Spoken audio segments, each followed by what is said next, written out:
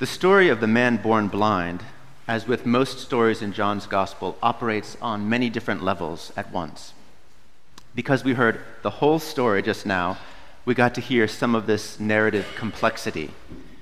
There's so much richness to the passage, but I'd like to focus on Jesus as the light of the world, Jesus as the judge of the world, and the world's response to Jesus, the light.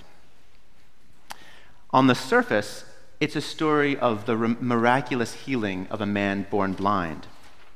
And though remarkable in itself, it's described in simple, straightforward terms. Jesus put mud on his eyes, sent him to the pool of Siloam, and he washed and received his sight. This creates quite a scene in the neighborhood. People are shocked, surprised, skeptical, and the scene turns comic. People start arguing whether he is or is not the blind man in front of the blind man himself. All the while he's saying, "I am the man." You can almost, it's like a musical comedy. You can see the people singing back and forth. On a more serious level, the event is packed with revelatory significance. The Old Testament says in many places that when the Messiah comes, he will give sight to the blind. In Isaiah, for instance, God says of the Messiah, "I have given you as a light to the nations, to open the eyes that are blind." And then Jesus comes and opens the eyes of the blind. So on the surface level, we have the remarkable account of a man blind from birth whose eyes are opened, revealing Jesus to be the long-awaited Messiah and the light of the world. But that's just the surface level. On another level, there's a trial scene going on. The formerly blind man is brought to the Pharisees, who begin a formal interrogation. And they have three basic questions. Was the blind man actually blind? Did Jesus actually violate the Sabbath? And finally, and most importantly, who is Jesus? What do they make of this man? So first, was the blind man really blind? This might seem strange at first, but they're biased against Jesus from the start because this took place on a Sabbath. So they don't believe the blind man's own testimony that he was born blind.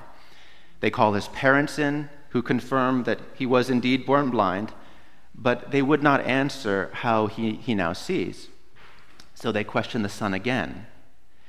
And what's going on here is that, on the one hand, they don't want to credit his story because that would mean a genuine healing took place on the Sabbath. But they end up confirming it when they give their reason for not listening to his quite reasonable defense of Jesus. They say, "You were born entirely in sins." In other words, they accept that he was blind from birth and attribute that to his own sins or the sins of his parents, which we know from the beginning of the passage, from Jesus' own testimony, is not true. So next they want to know if Jesus violated the Sabbath laws. So they ask how Jesus healed him. What was the process? Healing itself, if it was not a life-threatening disease, was considered a violation of the Sabbath. But according to oral tradition, there were actually 39 classes of works that were forbidden on the Sabbath. One of those was kneading dough, and clay, by analogy, was one of those. So Jesus' act of making a little clay with his fingers, that's the question. Did that constitute work on the Sabbath?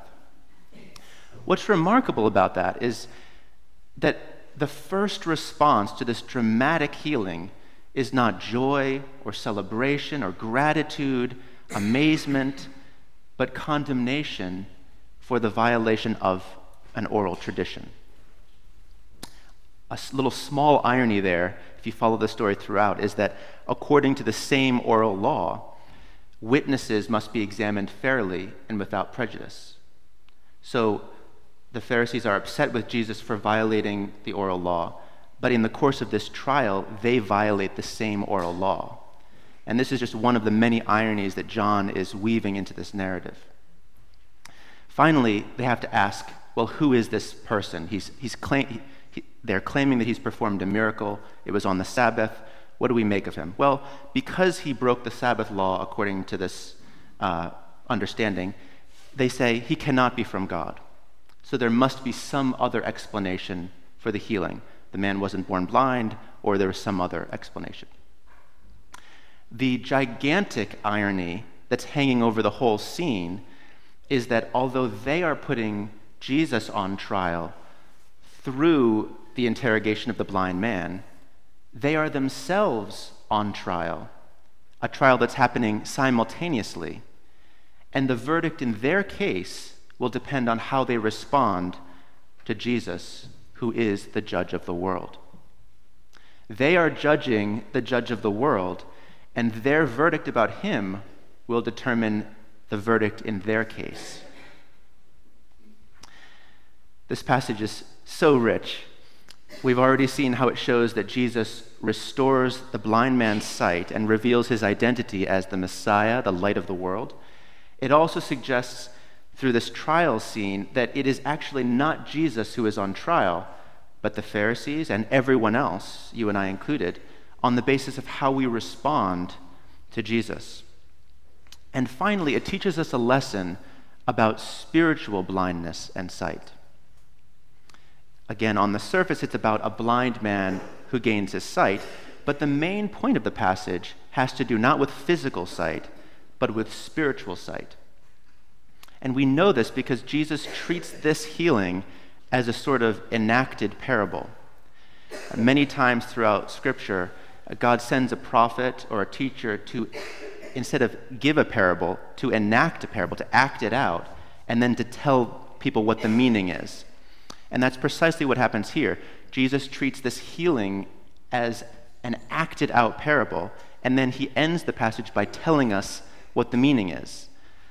He says, I came into this world for judgment, so that those who do not see may see, and those who do see may become blind. This is precisely what we saw in the passage. The blind man begins the story knowing nothing about Jesus. He's in darkness, spiritually blind. But as he encounters Jesus, the light gradually dawns on him until the end of the story when he expresses a deep faith and trust in Jesus, which he expresses in at least two ways. He says, when Jesus says, do you believe in the Son of Man? He says, tell me so that I may believe in him. In other words, tell me who he is. In other words, whatever you say, I believe. I trust you implicitly. And then when Jesus says, well, the one you're speaking to is he, then the blind man says, Lord, I believe. And he worshiped him. In other words, he expresses it in terms of a faith commitment to Jesus himself. So that's the blind man. On the other hand, the Pharisees think that they have all the spiritual insight they need. And as a result, they are blind to the light of the world standing right in front of them. It's not that they're especially blind. We are all spiritually blind unless Jesus opens our eyes. It is spiritual pride that keeps them from realizing that they are blind, that they need the light of Christ. And as the story illustrates, there is no cure for those who reject the only cure there is. The Apostle Paul says to the early Christians, once you were darkness, but now in the Lord you are light. In this season of self-reflection, we would do well to consider the many ways in which we have ourselves been enlightened by the light of the world. Our gospel reading would encourage us to look to Jesus to scatter whatever darkness is clouding our vision and to bear witness in our own unique ways to Jesus, the light. To do so, we don't need all the answers. We just need to know where to look to find them. And the formerly blind man gives us a model. Look to the light, trust the light, follow the light.